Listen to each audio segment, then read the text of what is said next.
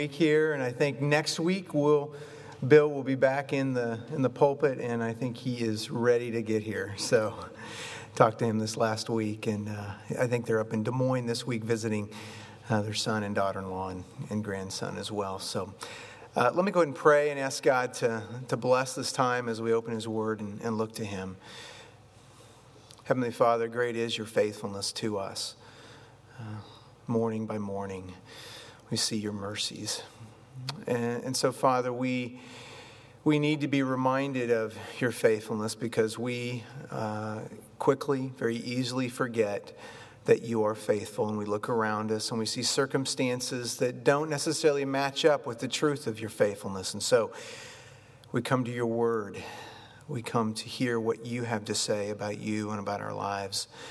We come together as Your people because we need each other. We need the relationships that are formed here in and through Christ and the truth of Your Word. And we need Your Spirit to be at work in the midst of us, in each of our lives, in our situations and circumstances that we find ourselves, to remind us and to take the truth of Your faithfulness and implant it in us again. And so we pray this morning as we come that You would be faithful as You have been and continue to be, to teach us, to instruct us, to transform us. Our great desire is that our lives would be conformed to the image of Christ. That's something that we can't do. That's something that You must do. So would You do that process and move us into that process this morning? In Jesus' name we pray. Amen. We are continuing to look today at Genesis chapter 13. If you remember last week, maybe you were here, maybe you weren't. I'll give us a little bit of an update of where we went last week as we looked at this passage. But we're looking at it through the lens of a test. We recognize that God is at work in Abraham's life here, growing and cultivating faith in Him. And He uses circumstances around him just as He uses circumstances around us to grow our faith. And so Genesis 13, if you would turn there, I'll read verses 1 through 18 through the chapter for us. So Abram went up from Egypt, he and his wife and all that he had, and Lot with him, into the Negeb. Now Abram was very rich in livestock and silver and in gold, and he journeyed on from the Negeb as far as Bethel to the place where his tent had been at the beginning, between Bethel and Ai, to the place where he had made an altar at first. And there Abram called upon the name of the Lord. And Lot, who went with Abram, also had flocks and herds and tents, so that the land could not support both of them, dwelling together. For their possessions were so great that they could not dwell together. And there was strife between the herdsmen of Abram's livestock and the herdsmen of Lot's livestock. At that time the Canaanites and Perizzites were dwelling in the land. Then Abram said to Lot, "Let there be no strife between you and me, and between your herdsmen and my herdsmen, for we are kinsmen. Is not the whole land before you? Separate yourself from me. If you take the left hand, then I will go to the right, or if you take the right, then I will go to the left." And Lot lifted up his eyes and saw that the Jordan Valley was well watered everywhere, like the garden of the Lord, like the land of Egypt in the direction of Zoar. This was before the Lord destroyed Sodom and Gomorrah. So Lot chose for himself all the Jordan Valley, and Lot journeyed east. Thus they separated from each other. Abram settled in the land of Canaan, while Lot settled among the cities of the valley and moved his tent as far as Sodom. Now the men of Sodom were wicked, great sinners against the Lord. The Lord said to Abram after Lot had separated from him, "Lift up your eyes and look from the place where you are, northward and southward and eastward and westward. For all the land that you see I will give to you and to your offspring forever. I will make your offspring as the dust of the earth, so that if one can count the dust of the earth, your offspring also can be counted. Arise, walk through the length and the breadth of the land, for I will give it to you." So Abram moved his tent and came and settled by the oaks of Mamre, which are at Hebron. And there he built an altar to the Lord. Like I said, as we look at this passage through the lens of a narrative, we recognize that what God is doing in this situation is that He is cultivating faith, just like He does in ours, our lives in and through the circumstance that Abraham finds himself here. The situation is a serious situation. It's a serious situation in that all of the livestock that he has, all the blessing that God had brought to him and to Lot is now being threatened because of lack of pasture land, because of lack of water. And we see that it is a threatening situation because they're not going to be able to sustain themselves. The land is not sufficient for them. But it's threatening in more than just that reason. It's threatening to the very unity and peace of their family. We see that there's strife here between the herdsmen, and if you can imagine them dwelling here, there's not enough land, there's not enough water or pasture. And so there's a competition that begins to follow to try to take care of the livestock that's there. And so there's strife, there's tension as a result of that in their family. And so Abraham sets in the situation and seeks to find a resolution so that certainly the livestock will live, but more than that, the family, there will be peace and unity that's a part of the family. And the thing that I find interesting about the situation is that it's a severe one. It's a serious one, to be sure. But it's also reflective of many of the situations that we find ourselves in that it's subtle. The exact outcome isn't exactly certain. What is the outcome? What should be the solution in this? What does it look like to trust God in a situation like this? To be faithful in and through a situation where there's a great threat, both to family as well as to the livestock that they have. Because in our lives, it's not always certain exactly. What's the right response? What do I do here? What's it mean to trust God in the middle of this situation? What's it look like to do that here and there? And it's not always clear for us. And it's helpful to ask the question, how is it that we navigate these kinds of situations in our lives by faith? What's it look like to trust God and not just our circumstances, not just what we can do or what we're able to do, but what's it look like to trust God in and through these kinds of circumstances when it's not just obvious evil against obvious good. It's not clear exactly the path that we're supposed to trod. And as we looked last week, there's a contrast that's set up between Lot and between Abraham in this passage. A contrast that helps us to kind of see what faith looks like and what faithlessness looks like. And we see that these are two men. It's not a good guy against a villain, but it's two men who see the same situation from two different perspectives. We see that Abraham looks through the lens of faith and trusting that God is sufficient, that the land to which he had been called was a land that would be sufficient, that God would provide for him, that God would take care of him. But Lot, on the other hand, trusts in what he can accomplish, the advantage that he can gain. As he looks at the land, it says he lifted up his eyes and he saw this fertile river valley and desired it for himself. And as Abraham gives him the option, so he takes it. And he doesn't defer to his elder uncle like he should have done.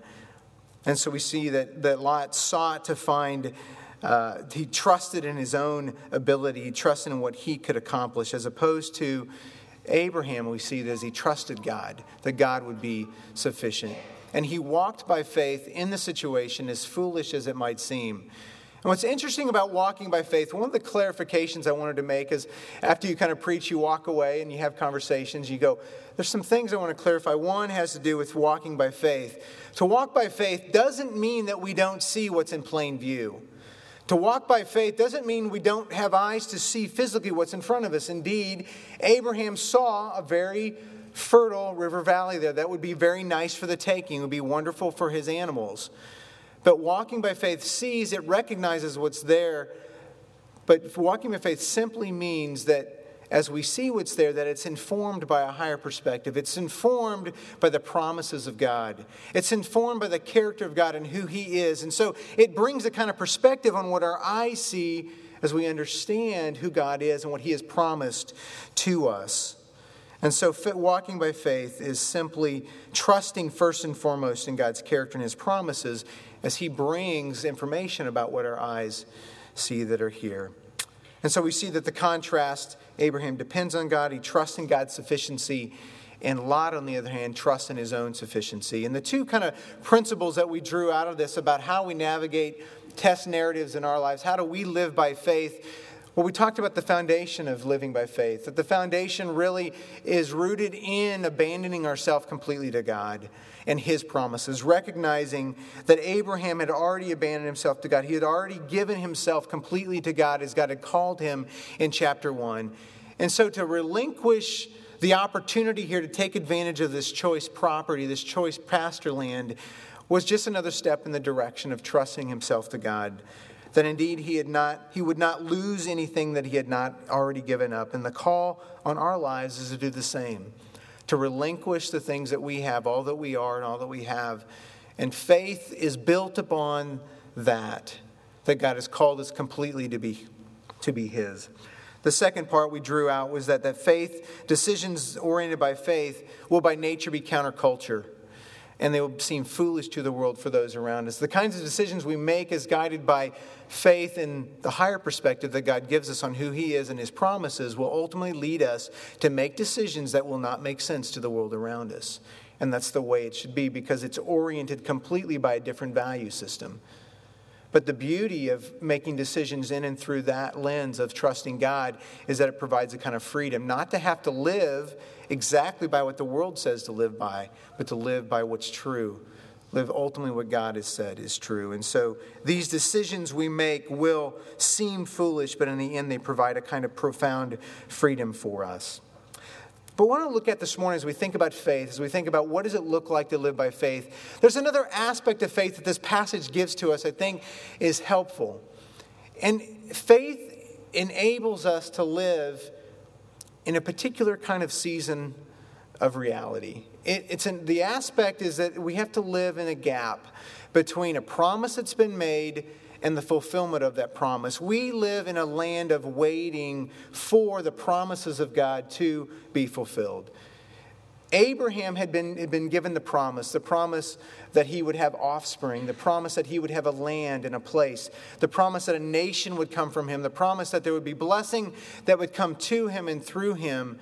But in this particular case, as in every case throughout his life, those promises were not completely fulfilled. That he lived in the middle, in the gap between the promise that had been given by God and the fulfillment of the reality of that promise that was there. So he lived in the middle, and faith was that apparatus, if you will, that aspect that is necessary to be able to live in between what God says is true, what will happen, whether or not our physical eyes have seen it or they ever will. And so it enables us to live in the gap. If you picture that Abraham had this picture in his mind as God had said, come and look at the land, and God had promised him a land that would sustain him, a land that would sustain the blessing that he have of a flock, and as his clan would grow.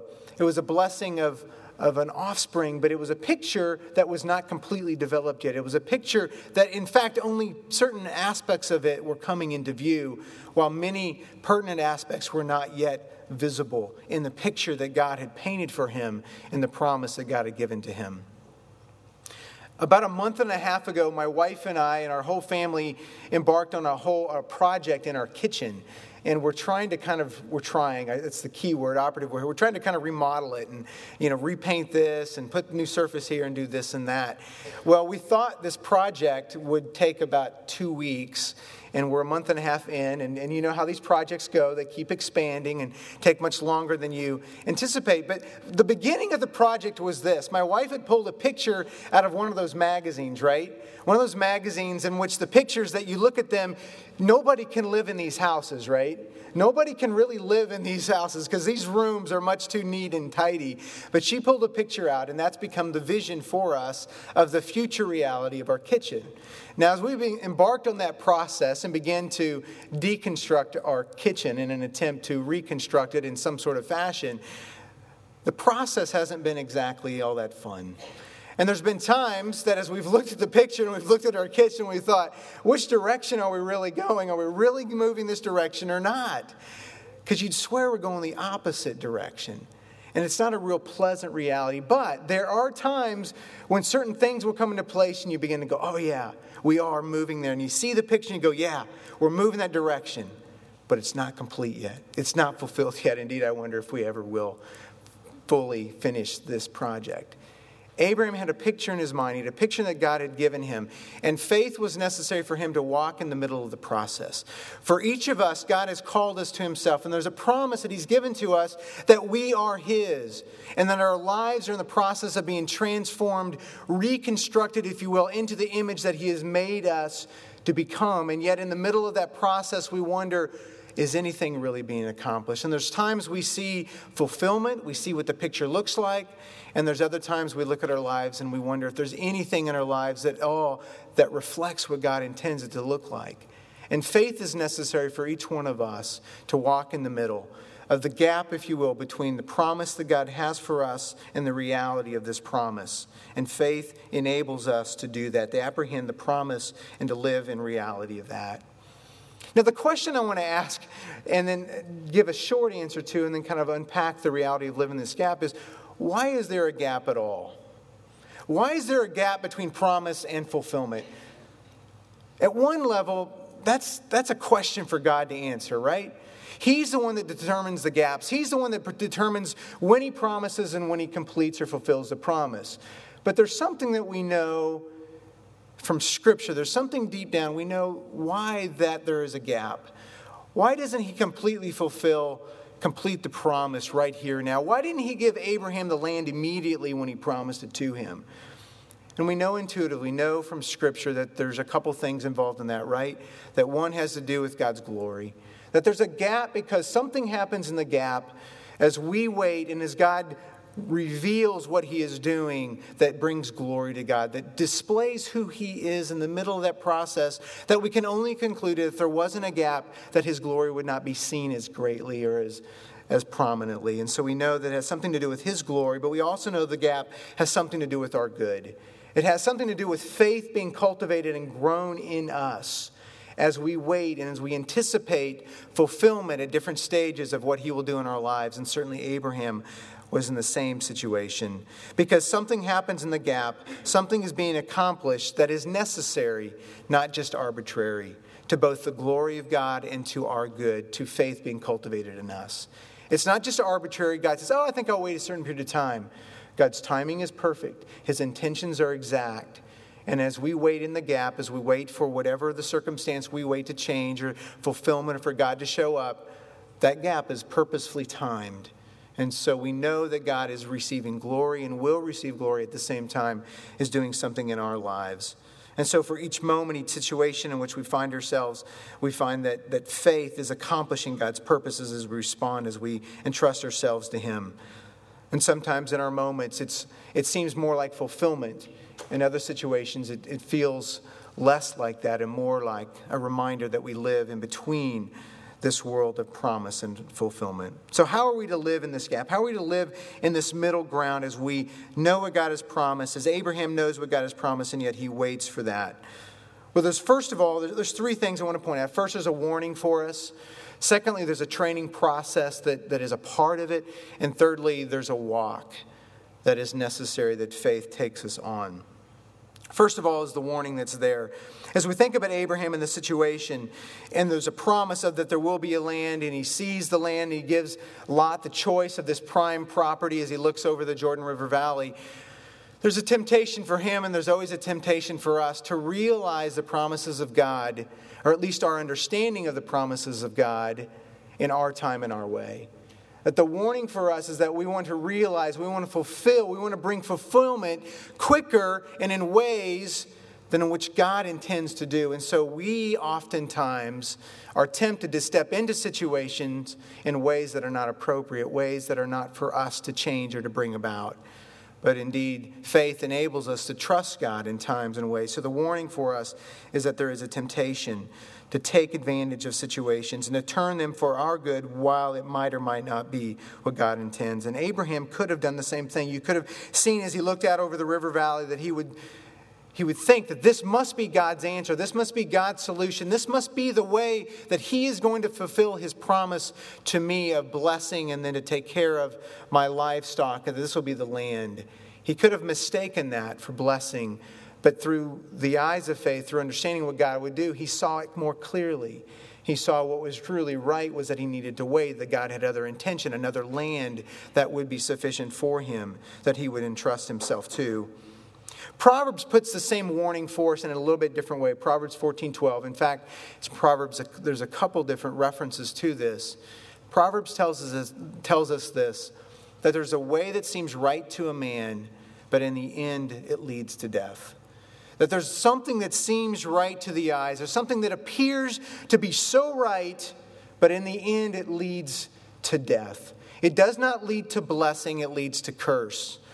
But you would think by appearances it is right, but it's exactly the opposite. You would think that this is the way that God is going to fulfill his promise, but indeed it's not. And we find that Abraham in this situation trusts God that he would fulfill his promise, but not in the time and the way that Abraham would choose, but in the time and the way that God would select for him.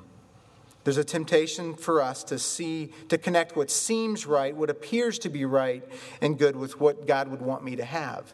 To think that seems right, therefore it must be what God has for me. And there's no other perspective that we need, but faith enables us to see differently. And what's interesting is that difficult circumstances, trials as we walk through them, create a kind of tension for us, and that we long to have that resolved even more quickly. And the temptation is even heightened for us as we desire even more to find the right solution and to find it now, to find it quickly, to find relief. And that's where our own interests can come into play in our own perspective. But Abraham trusts God in the situation. If you go a couple chapters down the road in this narrative, you find, though, at chapter 16, Abraham does not always trust God in the right way. That indeed, as you move to that and you read that narrative, you find that he steps into the situation as the promise that God had made to him of offspring. There's a conclusion that he and his wife draw that the way or the means and the timing that God's going to use to bring about this offspring was going to come from Sarah's handmaiden, her servant. And so Abraham has a son by her. And they conclude that this is the way it's going to happen because it's impossible for it to happen any other way. And they reason in their own minds through their own perspective what seems right is this is the way we're going to go about doing this. And this is the way we're going to fulfill God's promise to blessing, but indeed it takes them the opposite direction. It doesn't bring them any closer to the blessing that God or the fulfillment of promise, but indeed it takes them the exact opposite direction. So by taking things into their own hands, as Abraham trusts in his own perspective, we see that it doesn't take them closer, and indeed he's not walking by faith. Not closer to the picture of promise, but further away from it. And so we find there, by not walking by faith and by not trusting God, the outcome is not good. Also, we can see Lot has the same kind of temptation. See, it's not so much because of the promise that God has given to him, but he desires to find a solution for his own predicament. He desires to solve his problem. And the warning there is he looks at this, instead of deferring to his uncle, which he should have done, he takes advantage of it. And he seeks material gain over spiritual purity. And he compromises spiritually his standing because all he sees is fertile ground and a river to feed his flocks. The compromise for him, as for us, when we compromise spiritually, is a deadly trade-off. Because we trade life and faith and blessing for just the opposite in those cases. And then we see the text as it tells us about Lot. We see that he only saw the river valley. That's what his eyes, in verse 10, he lifted up his eyes and saw those. We saw that in the end he settled near Sodom, that indeed that's where he would live, that's where he would dwell as he would move into it. The text tells us, is very clear, that the spiritual climate there in verse 13, it says that the men of Sodom were wicked. They were great sinners against the Lord. And so we know that the circumstances, the spiritual climate, wasn't just neutral. It was completely antagonistic and against the things of God. And yet Lot saw one thing. He saw what he could have, and he chose for himself that. And one of the authors that I read had this line. It said that Lot entrusted himself to a dangerously flawed sense.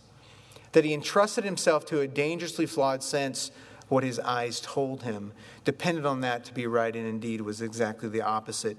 What seemed right to him almost cost him his life. In the end, it did cost him the life of his wife. The compromise did not bring blessing. It did not bring life. It brought exactly the opposite. As he sought to trust in his own efforts, sought to bring about what seemed right before what God would say was right.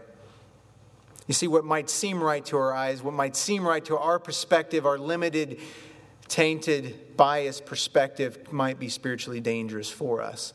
So the warning is to be careful at what seems right. The warning for us is to be careful to take matters into our own hands as opposed to trusting God. Now the question is, how do we know the difference? How is it that we know when we're trusting God and we're trusting what we see? I don't know the answer to that. I wish I did. All I know is that we're susceptible day in and day out to living by what appears to be right as opposed to what is right. But there's two questions I found helpful in my life and I think might be helpful for us. The first question is, as we enter and we find ourselves in those circumstances and ask the question about faith, is what do we want most? What is our deepest desire in this situation? And oftentimes, and certainly if we want relief, that might appear to be the deepest desire. But for the person who's walking with God, recognizes that God's glory is the greatest thing that we can pursue. That if our eyes can be raised from just immediate relief from our circumstances or a solution to a problem, we can raise and say, God, what I really want deep down, beyond the surface of things, what I really want and hope for is that your glory would be seen in this circumstances. As we can get to that point by His grace, to see what I really want is what you want to happen. That your glory would be seen, that you would be put on display. Whether my eyes see it or not is not the point. It's what you want to do. So what is it I want most? And the second question is, am I willing to give this up? Am I willing to relinquish this for your glory and for my good? For faith to be cultivated in me? Am I willing to let go of this? Lot was not willing to let go of what he saw. Abraham was. Faith enabled Abraham to let go of that and to trust and to believe and to pursue something much more vital and more valuable from God's perspective. And so those are the questions for us. What do I want most? And am I willing to give this up? And as we navigate those, as we wrestle through them and ask God to work in and through them, we find it gets to the very heart level of where we stand. And God will transform us to cause us to want most what He wants most and to be willing and able to give up those things that sometimes are very difficult to let go of. Because the line between what seems right and what is right, between good and evil, is often so subtle, it's difficult to tell, and apart from God's grace and work, to separate between the two. So there's a warning for us. The warning has to do with our temptation to step in and to realize the promises of God in our time and our way. But there's a training process. We don't wake up one day and all of a sudden have perfect discernment to be able to distinguish good from evil, to be able to know if I'm being faith-filled or faithless in a situation. But there's a process in our lives that God walks us through. And indeed, if you read through the narrative of Abraham from 12 to 22, you find one of the most interesting characteristics is that there's a test process that God takes him through. And he caps the test process in chapter 22 when he calls Abraham, after 40 years of walking with God, of trusting Him, he calls him to take his only son and to sacrifice him. And we see that through 40 years of testing, of Abraham learning to live by faith, to find that God is faithful in the circumstances of his life, to do what God had called him to do, that he is willing on a moment's notice to do exactly what God calls him to do.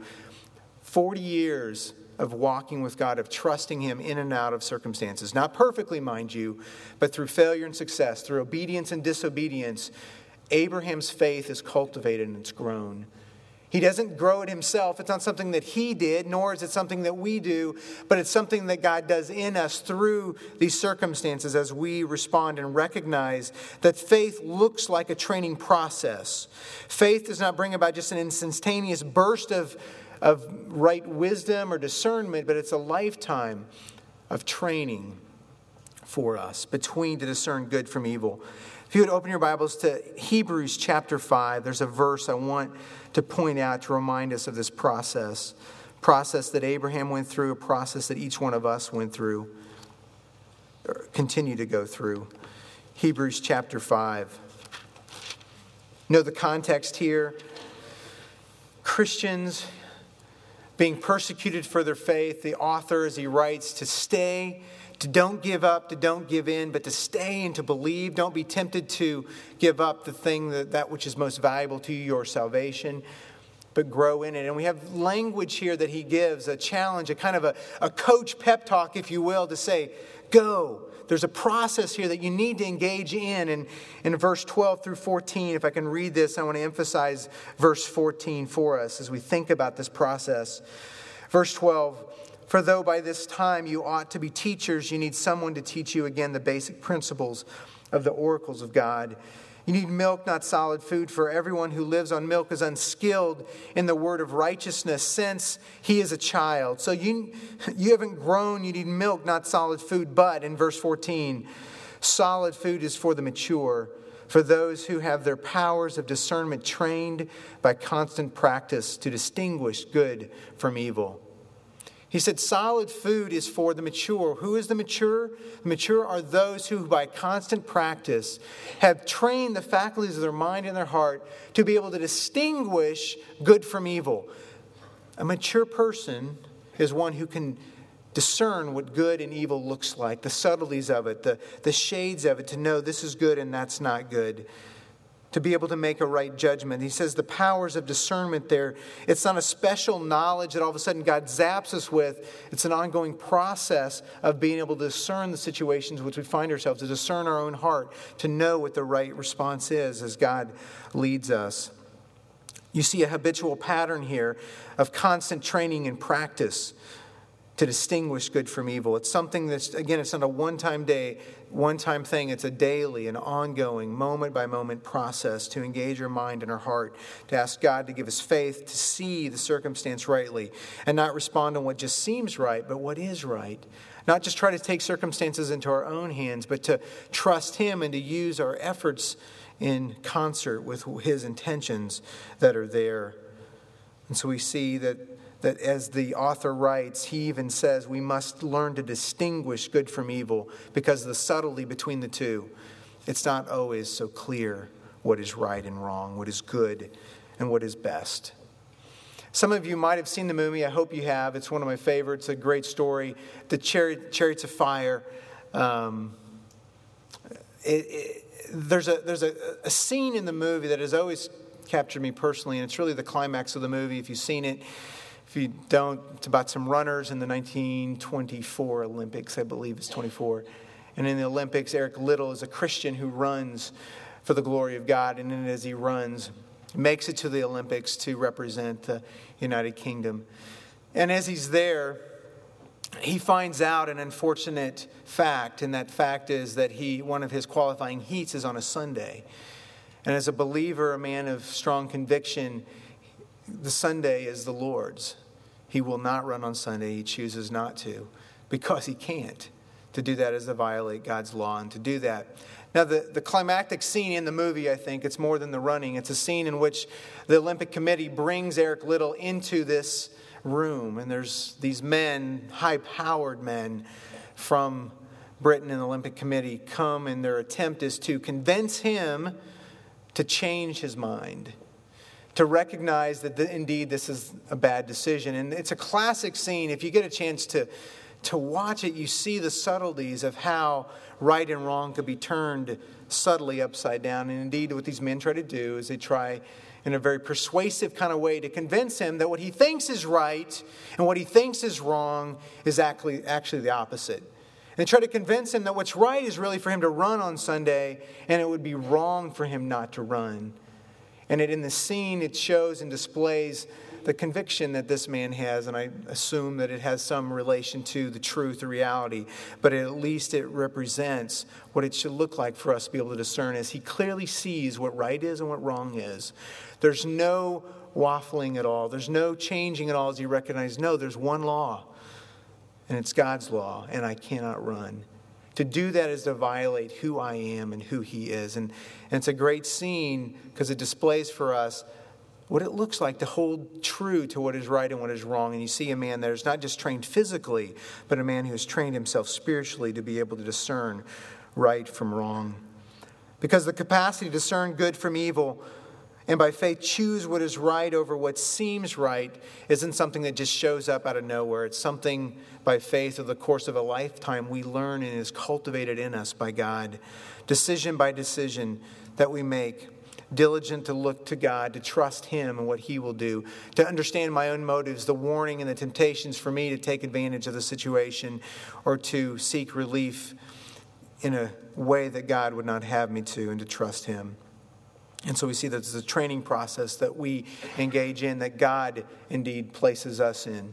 There's a warning, the temptation to want to realize the promises of God in our way, in our time. There's a training process that God walked Abraham through, he walks us through. And finally, as we want to navigate this gap between the promise of God and the fulfillment that he has, it's interesting if you'll turn back to Genesis chapter 13. The end of the passage has an interesting kind of turn to it. After Abraham has by faith given Lot the choice, and he chooses, and they separate, and Abraham dwells and settles in the land that God had promised to him, we see that God affirms his faith-filled decision. He affirms it. He acknowledges it by doing a couple things here. He says, lift up your eyes and look at this place where you are. And he has looked north and south and look east and look west. And then he reaffirms the promise to him. He says, this land I will give to you, and offspring you will have. And so we see that God affirms the promise and acknowledges, yeah, you made the right choice. This is what it looks like to trust me. But the two things he has him do is interesting. One is to look around him. So you can imagine, you can picture him literally standing in a land. He's probably standing up on a hill. And he's looking around and he's seeing the land, the territory that God says, I'm going to give this land to you. The land that you can see with your eyes, the land that you believed would be sufficient as you trusted in me. I'm going to give this to you. But then he says, don't stop there. In verse 17, he says, arise and walk through the length and the breadth of the land, for I will give it to you. He says, don't just give it to, don't just look at it, but I want you now to go walk through the length and the breadth of it, okay? I want you to take a walk, and I want you to navigate the borders of the land that I have promised to you. And the question we have to ask is, why? What's the point? You can see it, but he steps out and God says, I want you to walk in it. There's a couple things that's important for us. One, it's not his yet. It's not, the promise isn't fulfilled, but God says as an act of faith, go walk this land, because this is the land. I want you to see it. I want you to experience my promise, not fulfilled yet, but yet real. And the walking was an act of faith for him to experience the land that God would give him. Remind you, the text already tells us there's lots of other people living here, okay? So, and it wouldn't even be his. The promise wouldn't be fulfilled for quite some time. But what's interesting about the walking and the navigating of the land is that in that day and age, there's a picture, there's something symbolic going on here. That kings in that day and age, what they would do in their territory or territory that they had acquired, they would do just that. They would walk around the borders of the new territory. And it was a symbolic gesture representing now authority, right? It was saying, this territory that I'm walking around, this is mine.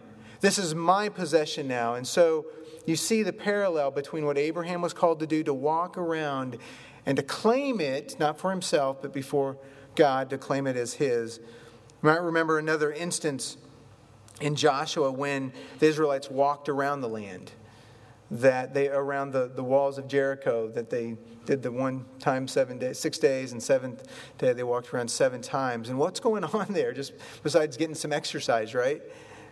It's the same thing, right? They're claiming this territory now for the authority for the one that they represent. As they walked around that, and so Abraham is representing God, is claiming this to be his. And it was a walk of faith because the land was not his, and it would not be his in his lifetime. But it was a demonstration of faith that God was sufficient, that at the point in time that he determined, in the way that God determined, he would give the land, that he would fulfill his promise. He was able to do that, and walking in it represented that. As he lived in the gap between the promise and the fulfillment, walking in it was the representation and the way that he experienced the promise of God, and that he would complete what